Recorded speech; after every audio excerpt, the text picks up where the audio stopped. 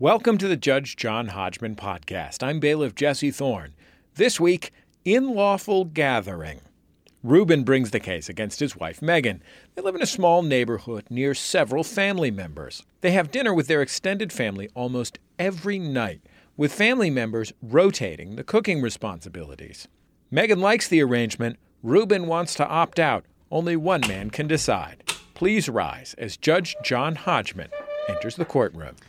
This undoubtedly is the philosophy of the origin of shame after the fall. Adam and Eve first sunk the spiritual and the sensual in eating the forbidden fruit, and then, having lost the true balance of their natures, they sunk the spiritual and the sensual in their relations with each other by pushing prematurely beyond the amative to the propagative, and so became ashamed and began to look with an evil eye on the instruments of their folly. Jesse Thorne, swear him in. Please rise and raise your right hands. Do you swear to tell the truth, the whole truth, and nothing but the truth, so help you God, or whatever? Yes, I do. Yes, I do. Do you swear to abide by Judge John Hodgman's ruling, despite the fact that in his household, the cooking responsibilities rotate amongst his two young children? Yes. Yes. Very well, Judge Hodgman. You may be seated for an immediate summary judgment in one of yours favors, Reuben and Megan. Can either of you name, in this case, the person that I was quoting? I'm not sure that I know the source of this quote other than Wikipedia. Can you name at least the person that I was quoting as I entered the courtroom? Megan, you are the defendant in this case, so you may guess first, or you may make Reuben guess first. Which shall it be?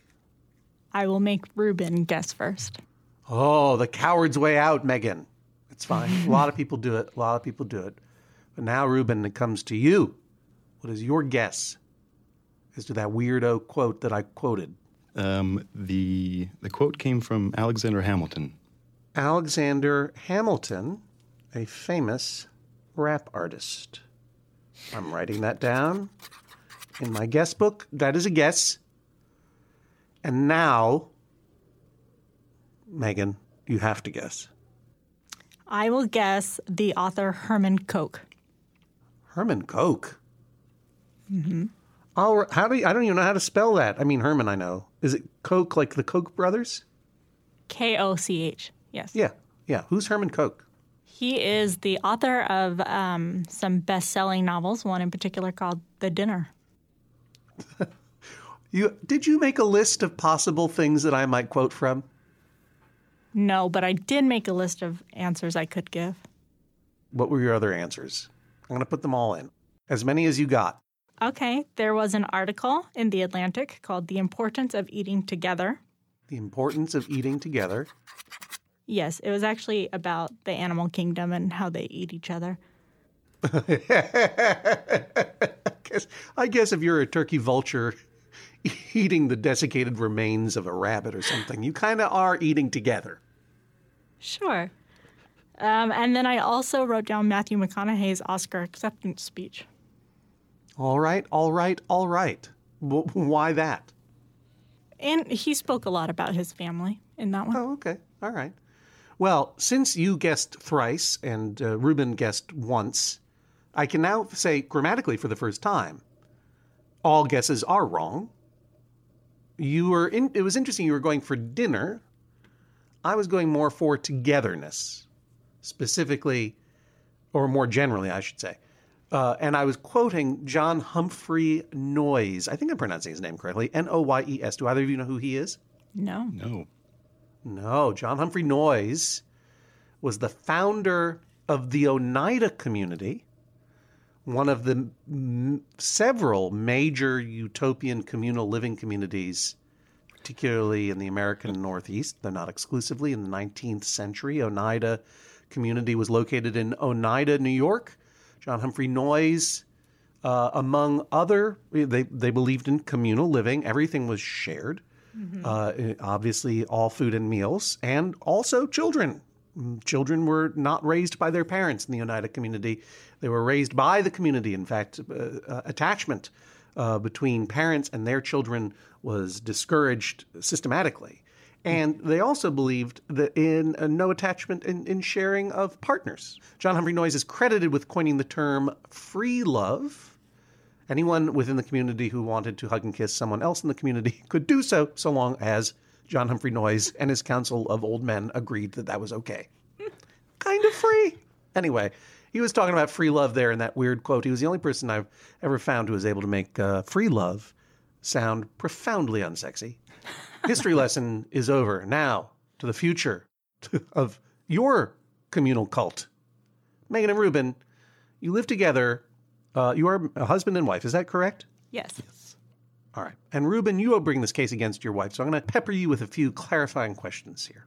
What are your ages? We are both 32. And you are married? Married 11 years. Is it a traditional marriage or an Oneidan marriage, if you know what I mean? Just the two of us. You are not chosen by a council of elders to create genetically perfect children that would be raised in a house outside of your own? Not that I've been told yet, no. Our kids are pretty genetically perfect, though. Well, I was just going to say, Megan, how many genetically imperfect children do you have, and what are their ages? We have 3 children, a 9-year-old, a 7-year-old, and a 4-year-old. And you guys live in Arizona, is that correct? Yes. All right. Where in Arizona? Tucson? Chandler. Somewhere between Tucson and Phoenix.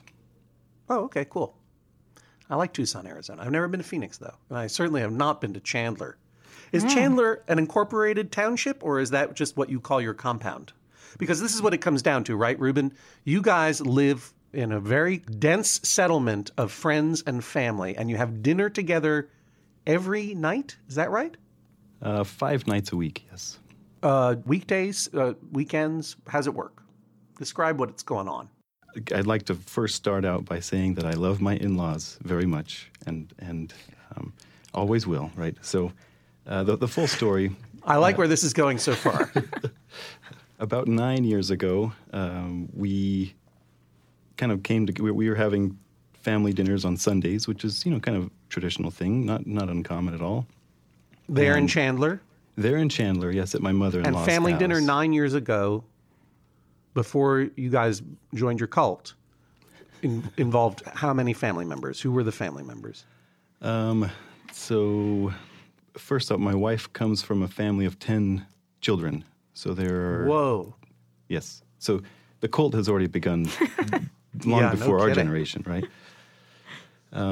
So there's 10 of them, and... Megan, did you grow up in a free love cult, or are you just Catholic? We're LDS, actually. Oh, okay, gotcha. Oh, yeah. So kind of both. Right, borderline. Yeah. No, I don't want to... I'm just kidding. Yeah, no, I had forgotten that our LDS neighbors and citizens, they often have a lot of kids. Yeah. That's awesome. All right, so you're already, 10 deep in your family. Are they all coming over 9 years ago for dinner, Ruben? No. On average, I would say maybe 5. Five of the siblings, and ranging between 0 children and 3 or 4 children each sibling. Gotcha. And so you're talking about 5 humans or 5 family groups? 5 family groups. And so... And this is at the beginning? This is at the beginning, yes, when it all began. All right, now hold that image, because already we're talking about quite a few people. Right, I would say... Which is awesome. Average between 20 and 30. That's how it started. Yes, just on Sundays, though, right. And just once a week. Right. And now it's 5 days a week. And how many family units are coming to these hoedowns? Family units ranging from, let's say, 5 people to 1 person per family unit, right? I would say there are 2, 3, 4, 5. So how many people? I don't do math very well on this show. I should have told you. I'm going to say that there's at least 20 people. 5 nights a week. Correct. And all at your house, or does this feast move? So the full history was that... how'd you get from the one place to the next? So it began with, let's deliver dinner to each other's families, right? So there would be stacks and stacks of a disposable food containers, we'll say, to not market any brands, right? So I appreciate that. Thank you. they would get delivered to each family, separated as, okay, here's a big container of salad, here's a container of spaghetti or whatever it is that was for dinner. And so each family would get a delivery to their home of, here's dinner. It may or may not be cold, and enjoy it, and we'll see you next time. And so Was the goal to disrupt the cooking economy? Are you telling me you guys invented Blue Apron? Right. And the thing is, though, we only delivered by foot, and so you had to be within 200 yards or so. Yeah, you got scaling issues. So, wait a minute. I'm not sure how this food delivery thing No, so it was different. Not factors quite into the story. Not quite Blue Apron, because the food was cooked, and so you would get delivered a cooked meal. You didn't have to do it yourself. You didn't get that enjoyment out of it, right? You just had to eat the slop. You didn't get to cook it, right? So it would. You don't have to eat the slop. Yeah, whatever you do, continue to swallow the slop that is your deepest feelings about this. Okay, go on. So I would say that arrangement lasted maybe 1 year, 1 calendar year.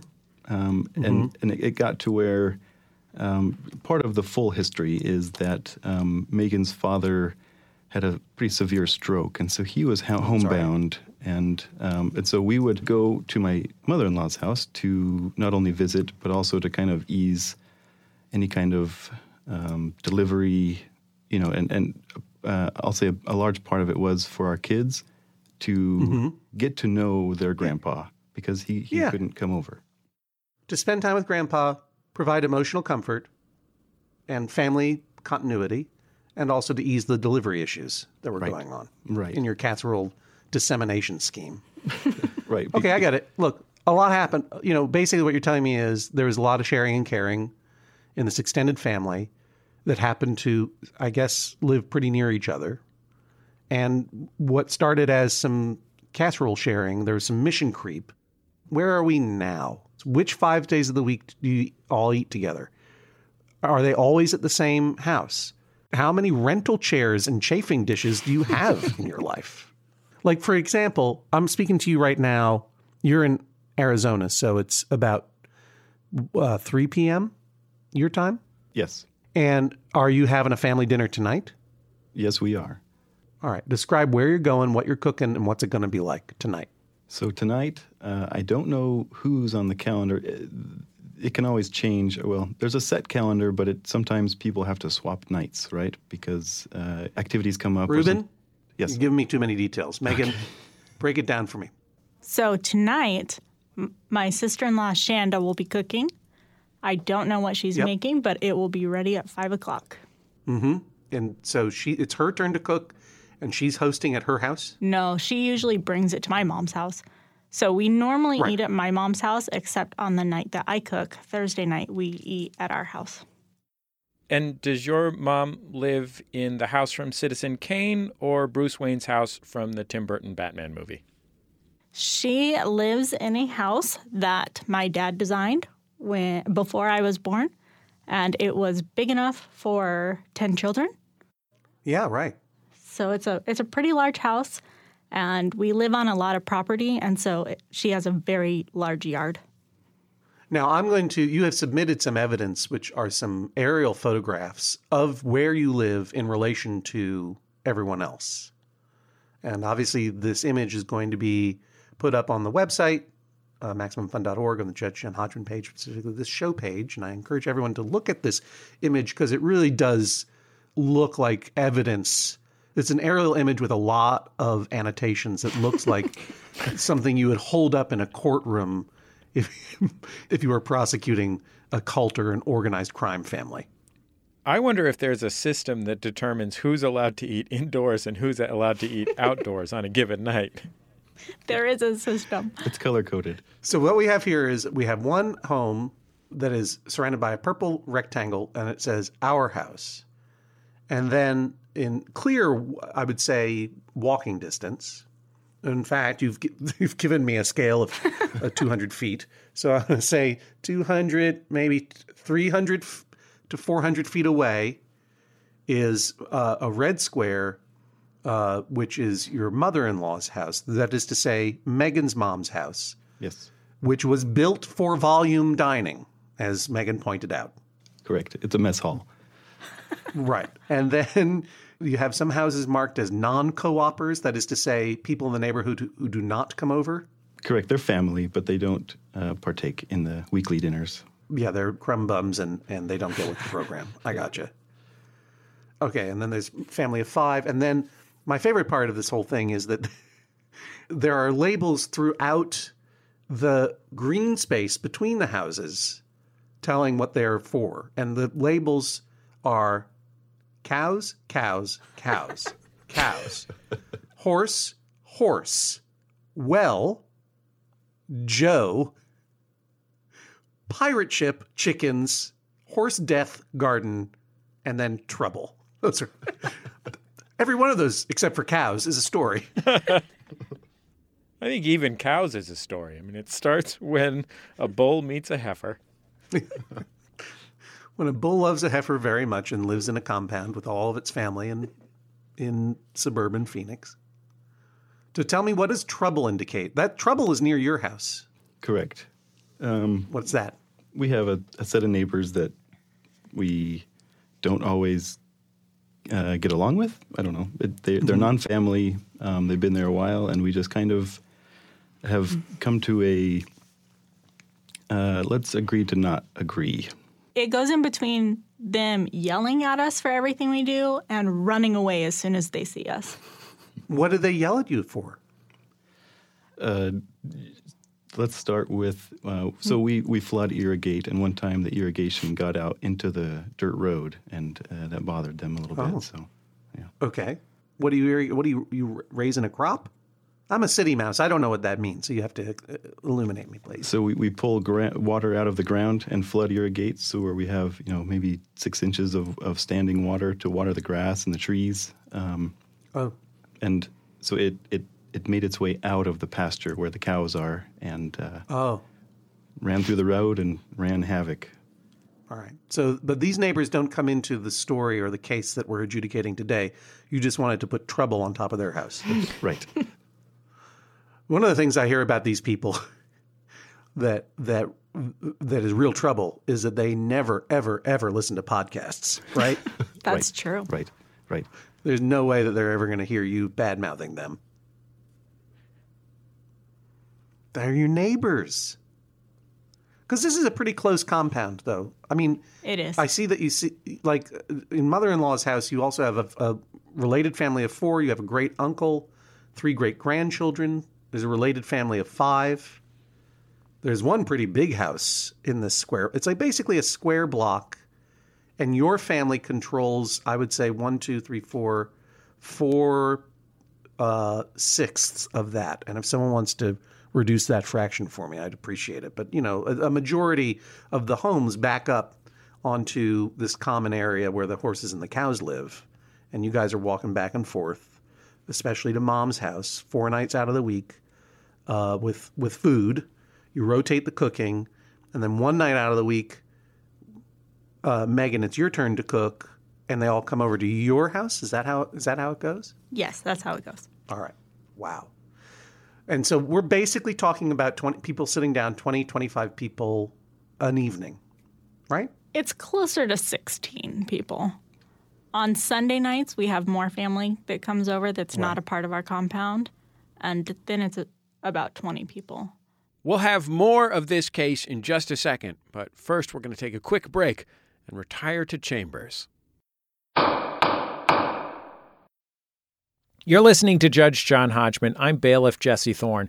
Of course, the Judge John Hodgman podcast, always brought to you by you, the members of MaximumFun.org. Thanks to everybody who's gone to MaximumFun.org/join, and you can join them by going to MaximumFun.org/join. The Judge John Hodgman podcast is also brought to you this week by Aura. A-U-R-A. It's a simple but meaningful gift that you can give your mom or your dad or your step-grandparent or your uncle or your friend or anyone that you want to keep connected in your life who might not live near you. It's a digital picture frame from Aura. It's perfect for sharing pics of all the things that those friends can't be there for, from family vacations to grandkids' graduation to whatever. I have one of these, and I got one for my dad, and I got one for my mother-in-law, and it's amazing. We look at the photos all day long, and we're able to easily update their Aura frames so they see all the latest pictures from our lives as well. It comes with unlimited storage, simple controls on the frame. You can upload as many photos as you want, and your mom or your dad or your stepdad or your stepmom or your friend or whatever can pick the perfect one. And it takes only about 2 minutes to set up. Seriously. See why it was named the #1 digital frame by Wirecutter, The Strategist, and Wired Magazine. Right now, you can save on the perfect gift that keeps on giving by visiting auraframes.com. For a limited time, listeners can get $20 off their best-selling frame with code Hodgman. That's AURA frames.com, promo code Hodgman. Terms and conditions apply. The Judge John Hodgman podcast is also brought to you this week by Babbel. Okay, it's 2020-24. Oh, if hindsight were 2020, I don't know what I would have done differently. All I know is that I'm taking every day in this year and trying to get better a little bit every day. That's what you do. That's the way progress is made, step by step, day by day, bird by bird. And that's the way it is when you're learning anything, especially a new language with Babbel. And if Babbel can help you start speaking language in just 3 weeks, imagine what you could do in the rest of this whole year. Don't pay hundreds of dollars to private tutors or waste hours on apps that don't really help you speak the language. Babbel's quick 10-minute lessons are handcrafted by over 200 language experts, real human beings, to help you start speaking a new language in as little as 1, 2, 3 weeks. Studies from Michigan State University, Yale University, and others continue to prove that Babbel is better. And that's not just the Yale football team putting their thumb on the scale because they love learning Indonesian from Babbel. One study found that using Babbel for 15 hours is equivalent to a full semester at college. Take that, Yale, I guess. Here's a special limited time deal for our listeners. Right now, get 55% off your Babbel subscription, but this is only for our listeners at babbel.com/Hodgman. When you refer to it as a co-op, as you did on your charts and your graphs, is it a legit, did this begin as a co-op, as a way of sharing food costs and so forth? Or is that just your sort of catchphrase for it, Ruben? I didn't come up with the phrase, but it was brought to us kind of when the founder of the idea brought the idea to everyone. Who is the founder? My sister-in-law. Are you allowed to speak her name, or can you only refer to her as the founder? The founder. Her name is Natalie. All right. Is that, Megan, do you confirm that the founder, Natalie, began this thing? I can't remember if it was Natalie, our sister-in-law, or if it was my sister, Elise. All right. So the situation basically is, Megan, you like this. You grew up in a family of 10. You love all this closeness. Yes. And you want to leave the situation as it is. Yes. And Ruben, if I find in your favor, because you're a crumb-brum introvert who hates Megan's family, and you walk around with trouble above your head, you don't want to have any shared dinners except on the classic Sunday dinner. Is that right? You don't have to respond to my meanness of your character, just the basics of the ruling. You don't want to have dinner except on Sunday? Yeah, specifically, you will not have an opportunity to respond on his meanness of your character. That's correct. Okay. So obviously what you like, Megan, is the closeness, right? Yes. Is there anything more going on that I should know about besides you love your family, you love your sisters, you love your mom? It's the sense of family continuity. Yes, I do love that. I also love that I don't have to cook every night and that I don't have to ask Ruben, what do you want for dinner every night? You know? Because no matter what it is, it won't be what he wants. Well, he'll eat whatever I make. I just don't want to have to come up with the idea. Right. Essentially, you're responsible for cooking for the commune.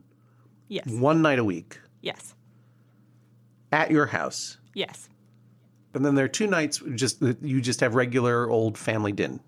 Yes, which is usually us at about 7:30 going, oh, we should probably feed our kids. Where should we go? And then we go out to eat, and it's 8 or 8:30 before we eat. Yeah, that's called America. Yeah. Or at least that's called Park Slope. Ruben, I have to say that, the very sort of normal, atomized, disinterested, let's just do the easiest thing possible dinner that Megan describes as being your non-commune nights of eating. That's pretty typical.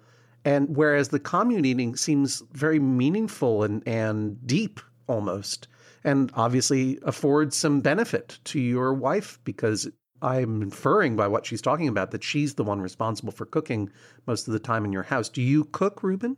I do. I like to help.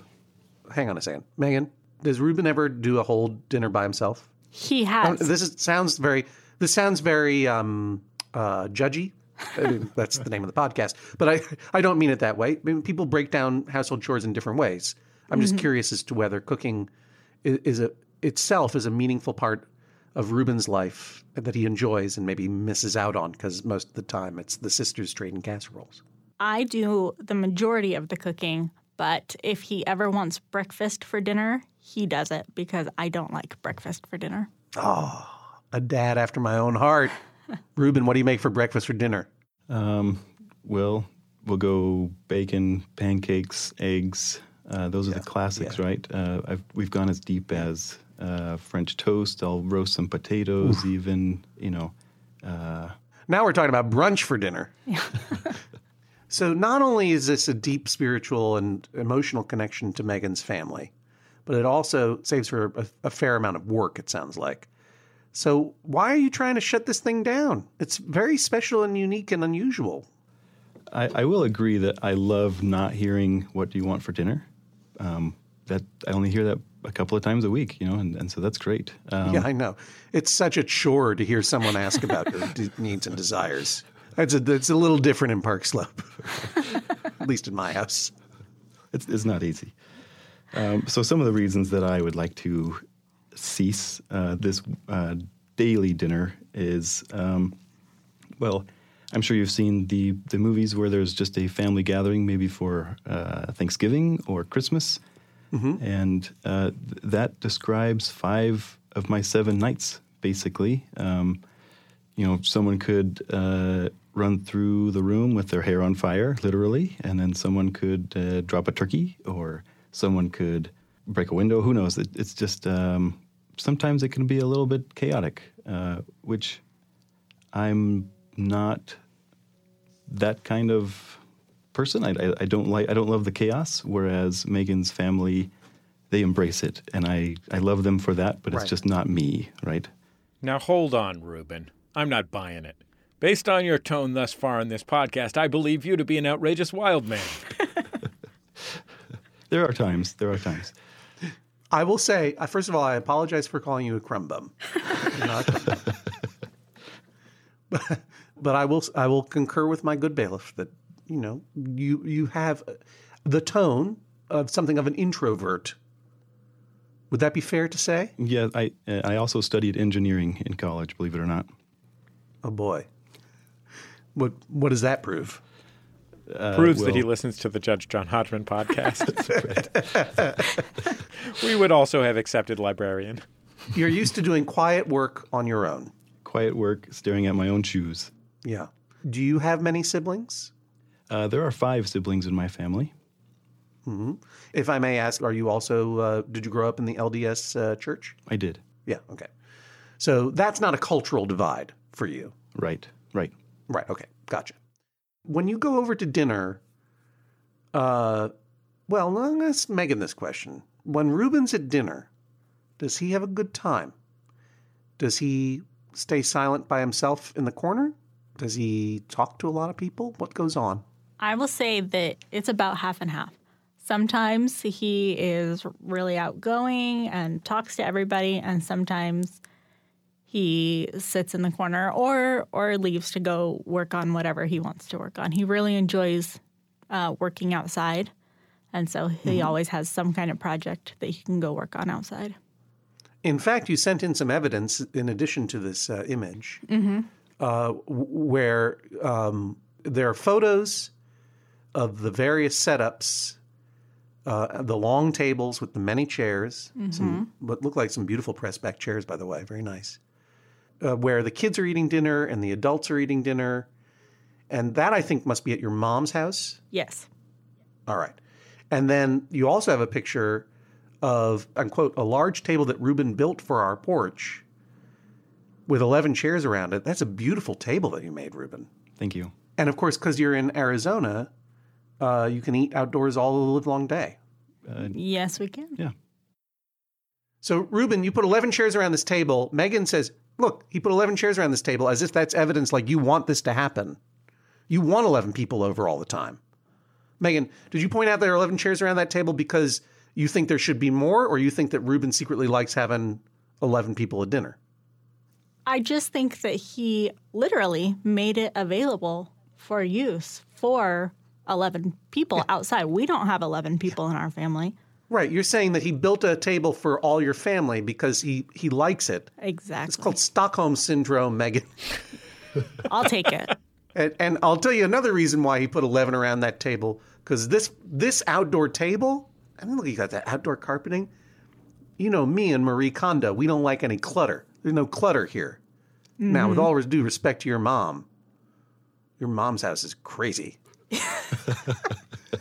Yes. All right, here's where the kids eat dinner. You sent in this image of the child sitting on the table.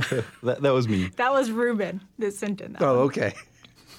And then where the adults eat dinner. So I kind of, this has a groovy vibe. It's a long table. We've got these press-back chairs and a chandelier that seems to have like a tank top hanging off of it. And then there's one child sitting on the floor eating dinner off a stool next to a dishwashing machine. And then where the adults are eating dinner, I mean, I can't tell. You're going to have to forgive me because there's something in here that could either be a black glossy beanbag chair or a contractor bag full of garbage in the middle of the room. It's definitely next to some dinner time bare feet. And there's no table at all. Everyone's just sitting around on wing chairs and stuff. And what appears to be a grown adult wearing a onesie decorated as though it were a Christmas stocking? Here's what I'm saying. Like, I love the family togetherness you're describing, but the Marie Kondo in me is not getting sparked with joy. It's getting sparked with anxiety looking at this.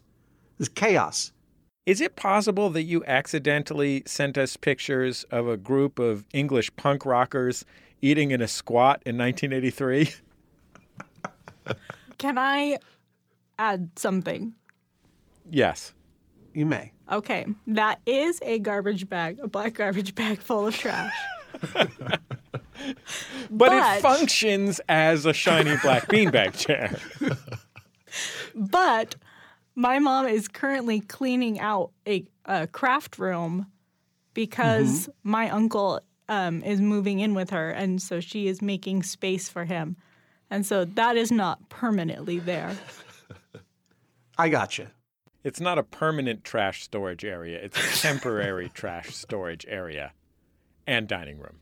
Look, I fully accept that your husband, Reuben, who is so soft-spoken, has purposefully and deviously submitted prejudicial evidence. There's no question that this is as much propaganda as it is evidence. Yes. Since he knows probably of my dislike for clutter and my terrible dislike of eating buffet style. Absolutely. But it does feel like chaos. And I mean, Jesse Thorne, what do you think? I find it maddening to look at, and I like clutter. Is there any redeeming thing that you found in the mom's house, Jesse, that would make you want to go have dinner there? Funny you should mention that, Judge Hodgman. There's a photograph, and first of all, I just want to say that I'm grateful that any litigant on the Judge John Hodgman podcast would take the time and make the effort to pander to me. There is a photograph here of an industrial pebble ice machine. At whose house is this pebble ice machine located? Yes, because this could decide the case. That is at my mom's house. I find in Megan's favor. Yeah, I'm ready to come over right now. I'm on a popular clothing purchase website buying myself a Christmas stocking onesie to wear. Yeah, I'm on a popular online retailer buying extra large contractor bags that I'm gonna fill with packing peanuts so that I'll have some place to sit. Because I will say, for all of the chaos, which, by the way, I'm just ribbing you. It's a big family, a lot of kids, a lot of people comfortable with a level of chaos and disorder that I find personally difficult to tolerate. But for all of that, I would come and I would have a drink full of that Pebble Ice. The fact that your mom has an industrial ice maker really speaks to me. I like that a lot. A lot of people do. A lot of people just stop by, fill up their cups, and hit the road. That's one of the tenets of Mormonism, right? Make ice available to your neighbor. That's it. Yeah. All right. So, Ruben, you're obviously trying to emphasize the not merely expected chaos of a big family dinner, but the very particular chaos that you find over at your mother-in-law's house. And you love your in-laws very much. Of course. That has been established. But are you trying to say that it's the chaos that turns you off? So the chaos, I would say, is not even the first point that I would like to make, or at least my point, my dislike of, or rather my hope for getting out of. I have a few other reasons. Okay, give them to me real quick. And in this one, I want you to talk. I mean, you don't actually have to talk like the Hulk, but Right. I want you to think like the Hulk. Okay. I want you to go deep inside because you're a very polite dude, and you make your points through subtle indirection, framings of photographs, labeling certain houses trouble that have nothing to do with this case. You know what I mean? You get around to it eventually, but I just need you to be very super direct and just like, this is what's driving me crazy about this. Okay. Can I even go in caveman speak? I would pay you money. Okay. Big dinner, kids no eat when other kids around. Mm-hmm. Mm-hmm. Often. Me like that. Me say keep go. Often too much mess. No one feels responsible for cleaning mess. Me feel that for sure. But caveman no say often. Maybe say often. Often. Good that Caveman Hodgman draw a line somewhere. Okay, kid no eat. Mess stay mess. Mess stay mess. And More. others show up who no participate in dinner co-op. Oh. Deadbeats eat food, no bring food? No bring food.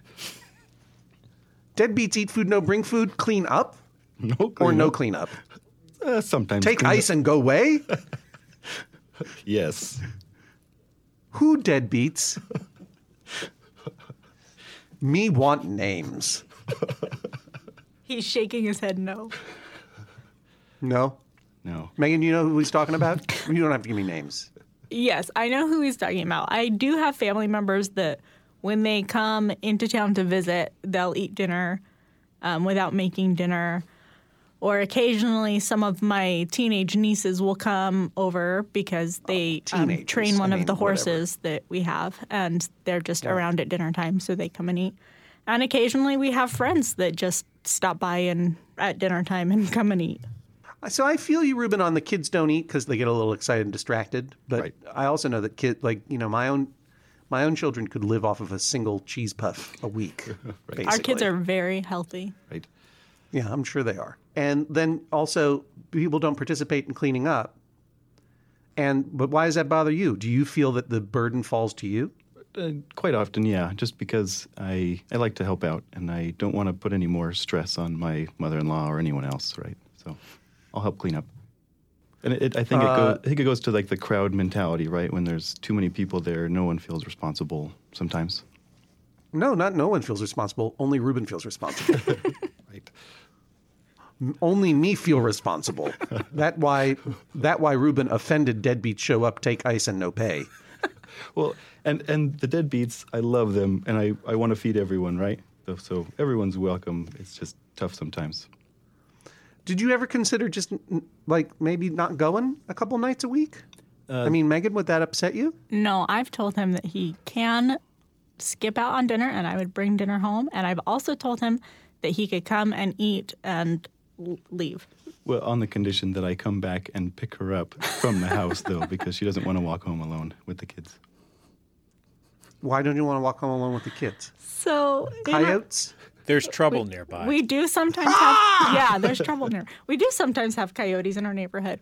But what it really is that, oh, this is going to sound so dumb. We have large horned owls in our neighborhood.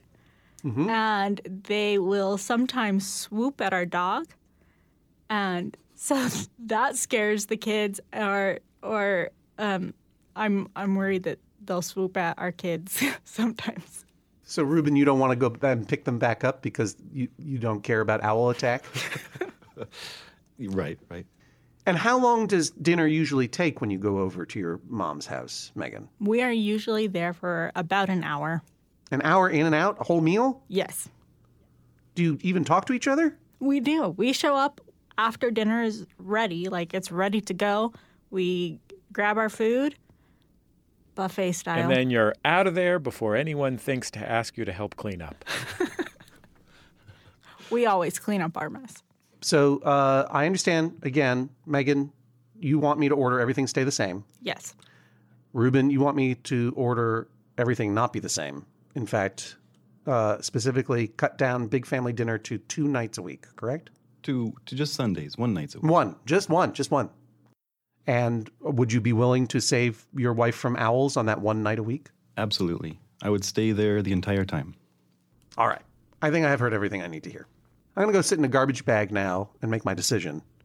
Jesse Thorne, as you interview the litigants, one thing I did not get to cover is some of the foods that are served. So maybe you could ask them, along with also questions about their feelings. But in the meanwhile, I'll be back in a moment with my decision. Please rise as Judge John Hodgman exits the courtroom. Ruben, how are you feeling about your chances in this case? I thought I had a solid case, but I'm not sure right now. What's your favorite thing that one of these relations of yours cooks? Oh, enchiladas. What kind of enchiladas? Green chili. Oh, yeah, that does sound good. What's your least favorite thing that one of these relatives cooks? Oh, anything with mushrooms. Like what? Like mushroom burgers. Yeah, mushroom burgers. There's some risotto that has mushrooms, and that's not as good, but when she makes it without mushrooms, it's like stellar. So, Megan, how are you feeling about your chances? I came into this a little bit nervous because I know that our situation is unique, but I feel like maybe you guys really understand the importance of family and of quality time. And so I'm feeling pretty good. Megan, what's your favorite thing to eat at your relations' houses? My mom makes everything she makes. Specifically, chicken noodle soup that my mom makes. What's special about it? She makes the noodles. She cooks the chicken broth all day long. It's just delicious. It's fabulous. Wait, like she makes the noodles from scratch? Yes. Oh, yeah. Everything. Oh, that sounds dope. She's even made the chickens from scratch. Megan, what's your least favorite thing that one of these relations cooks? Anything with coconut in it. My sister-in-law makes a coconut curry that I don't love.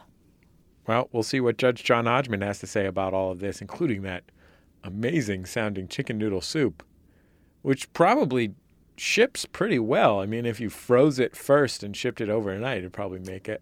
It does. Just saying. Not saying. It does I'm freeze just saying. well.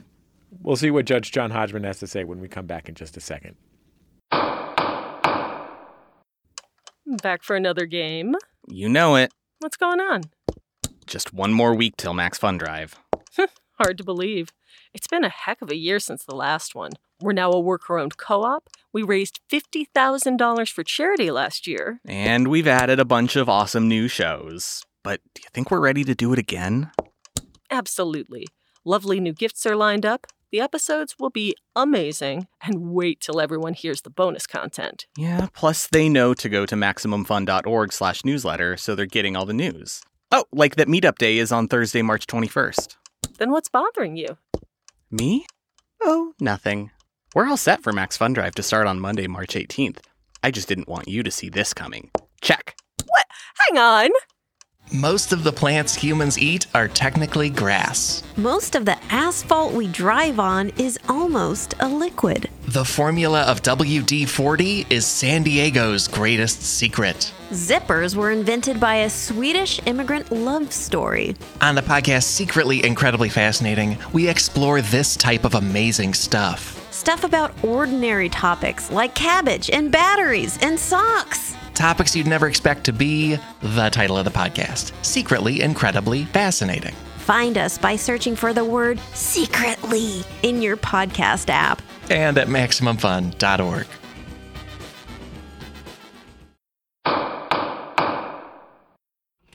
Please rise as Judge John Hodgman re-enters the courtroom. So obviously, I want to come to dinner. I was hearing some of those foods that were being mentioned. You are welcome anytime. As much as I don't love eating on my lap, especially in a room full of garbage, I would love to get some of that pellet ice, some of that chicken soup, some of the enchiladas. I'll even eat that mushroom burger. I'm not gonna. All of the mushroom risotto, though, for sure. I will say I would prefer, frankly, and no offense to your mom, but like I want to sit on that porch that Ruben built, on that table rather, and eat at that table that Ruben built. It's beautiful. Come on a Thursday. Oh, is that because that's your night? That's my night. Yeah. And yet I feel for Ruben because even though Ruben himself comes from a not small family, certainly by Park Slope standards, and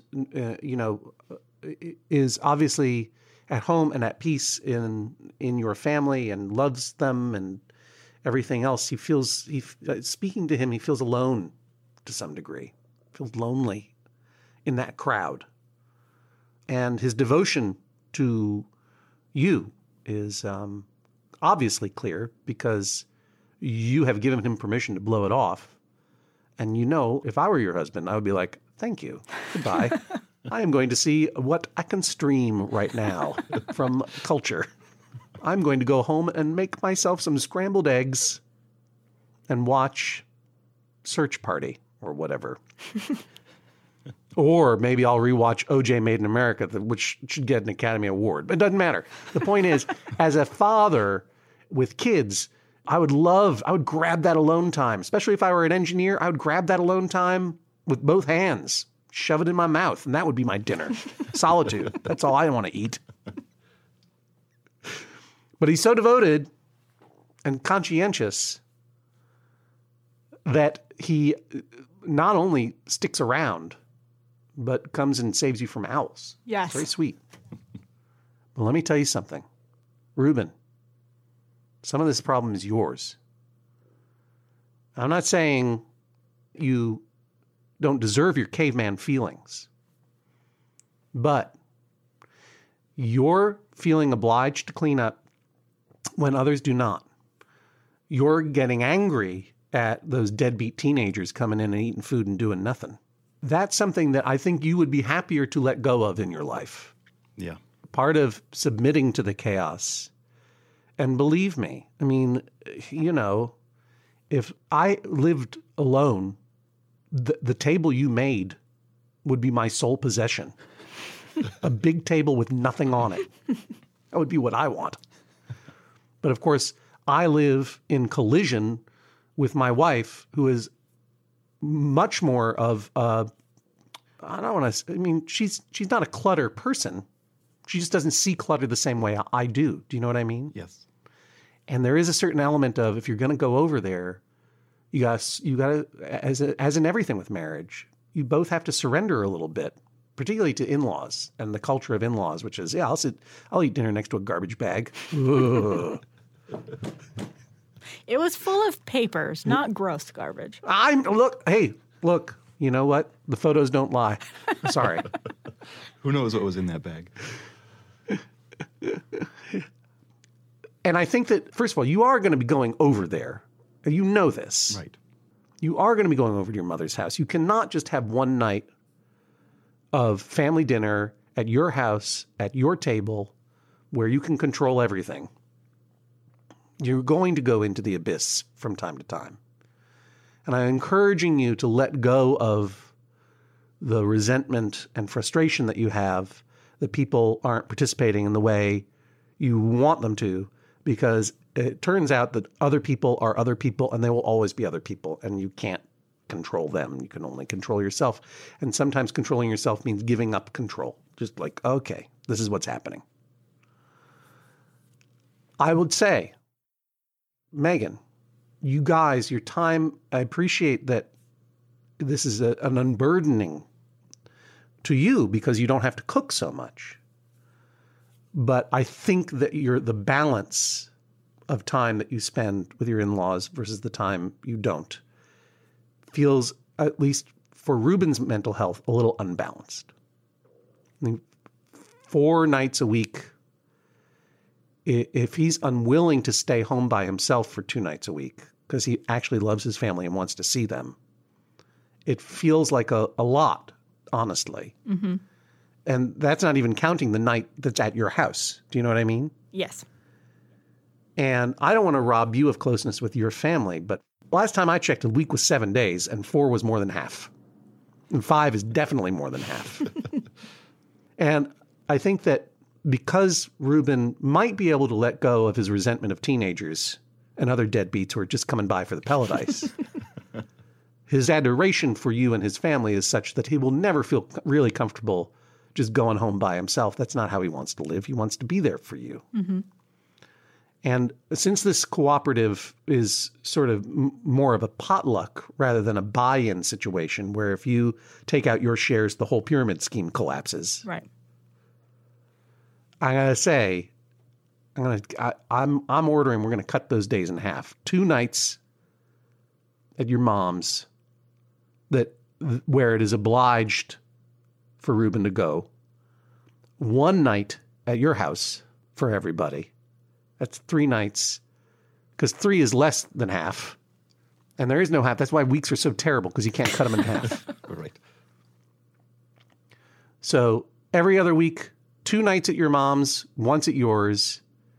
And then the other week, 2 nights at your mom's, twice at yours. Ha ha ha ha ha ha.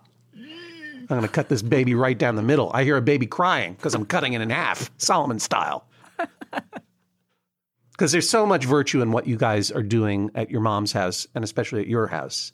But there's also real virtue, even among large families. And, I come from, my mom had, 7 siblings, mm-hmm. Catholic style. Mm-hmm. You know what I mean? Like, there's so much value in spending that time together. But there's also, and my mom's sisters are very close and see each other all the time, but you have to have your own life as a family, too. You have to protect that and value that as well, yes. or else you get labeled trouble. So Ruben is an engineer. He's going to figure out the math on this one, but you hear what I'm saying. Yes. 2 and 1 every other week, 2 and 2 every other week. This is the sound of a gavel. Judge John Hodgman rules as all. Please rise as Judge John Hodgman exits the courtroom. Ruben, it's a compromise decision. How do you feel? Nice that I kind of get out of a few nights, but also that means more nights at my own house where I'm 100% responsible for any mess, right? And I welcome it. Let's get that table used up, I guess. Megan, how are you feeling? I feel good. I feel like that was a good compromise. I'm a little bit worried that it's going to get confusing for my other family members that are cooking, whether or not we will be there or not. But I feel like it's a good compromise. If only there was some sort of wired information network, or like a combination wired and wireless information network that had its own calendar, I'll call them, for lack of a better word, programs or sites that facilitated communication. Or alternately, you could train the owls to bring letters back and forth. Ooh. Excellent. Megan, seriously, though, I think it's a lot cheaper to send a bigger freezer pack than a smaller one. So if you feel like sending the soup, you could also include some Pebble Ice. Absolutely. Oh, I forgot one thing. What's that? Megan and Ruben, Yes. you got to get a Pebble Ice maker. Ooh. So ordered. Oh, yes. I like the big ice. Well, you're wrong. Megan, Ruben, thanks for joining us on the Judge John Hodgman podcast. Another thrilling case on the Judge John Hodgman podcast. And my definition of thrilling case is, if I might be more specific, any case involving Pebble Ice. I want some of that soup and I want some of that enchiladas. And I also think maybe we should record the podcast earlier in the day because I'm starving. You know what I think I'm going to do? No. I've been hearing that maybe my friend and yours, Benjamin Harrison, co-host of The Greatest Generation, MaximumFun.org's smash hit Star Trek The Next Generation podcast. Yeah. I got a thing to say about that in a minute, but you go. Okay. Well, I think I've been hearing that at some point he may move from his current home in Brooklyn to my own environs of Los Angeles. And I think I may try and convince him and his beautiful wife, Rachel, to buy a house right next door to mine so we could share custody of a Pebble Ice machine, because he's the only man in the world that I know that shares my passion for Pebble Ice. This is going to turn into, you guys are going to have overhead pictures of your neighborhood and trouble is going to be over both of your houses once you start having your Pebble Ice feud. I won't just write trouble over my neighbor's 5 cars. Well, let me just say, I'm so glad to have every new listener who comes to us via any means. But it really struck me the other day when I was reading Twitter and doing a Judge John Hodgman search and found a guy who was like, I just discovered this podcast, Judge John Hodgman, because it was mentioned on my favorite podcast, The Greatest Generation. Greatest Generation with Pranica and Harrison is a great podcast, but it's been around for 2 seconds. We've been here for half a decade. People love The Greatest Generation, Judge Hodgman. It's a smash hit podcast. I don't blame them. It's a wonderful podcast. I believe it's a member of the Maximum Fun family. Is that not so? That's absolutely the case. And look, if you like a Maximum Fun podcast, if you like all of them, if you like some of them, if maybe you're listening to a Star Trek or a Flophouse and you've never heard of Judge John Hodgman, doesn't matter to me. The fact that you love Maximum Fun is enough. And, well, no, it's not. It's actually not enough. It's not enough at all. You can love a thing, but if you are able to and can support it, that's even better. And luckily, we make it easy for you by having a fund drive every year. Is that right, Jesse? Yeah, that's true. It's how we support this podcast and all of the podcasts in MaximumFun.org. It's real simple. If you're pure of heart, give us a few dollars a month at MaximumFun.org/donate and tell us what shows you listen to, and then your money goes directly into the production of those shows. So,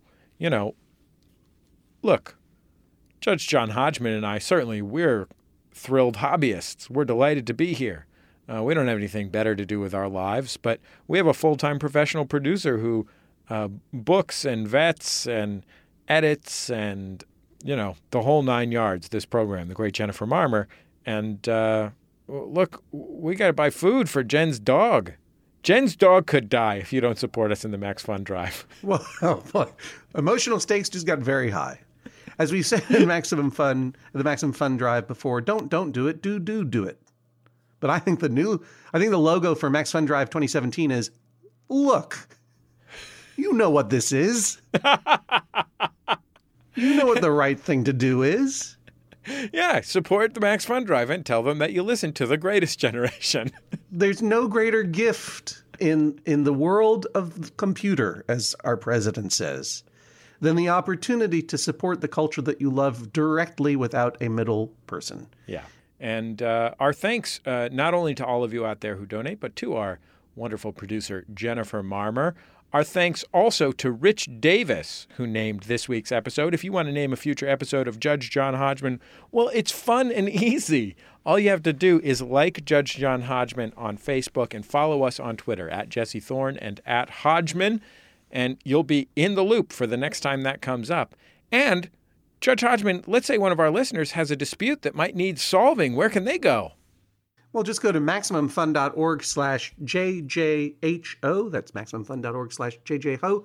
You'll find a form there. You can fill out your dispute right there. Or you can write me at Hodgman@MaximumFun.org. Guess what? The form that you fill out at JJHO goes directly to that email address, which goes directly to me.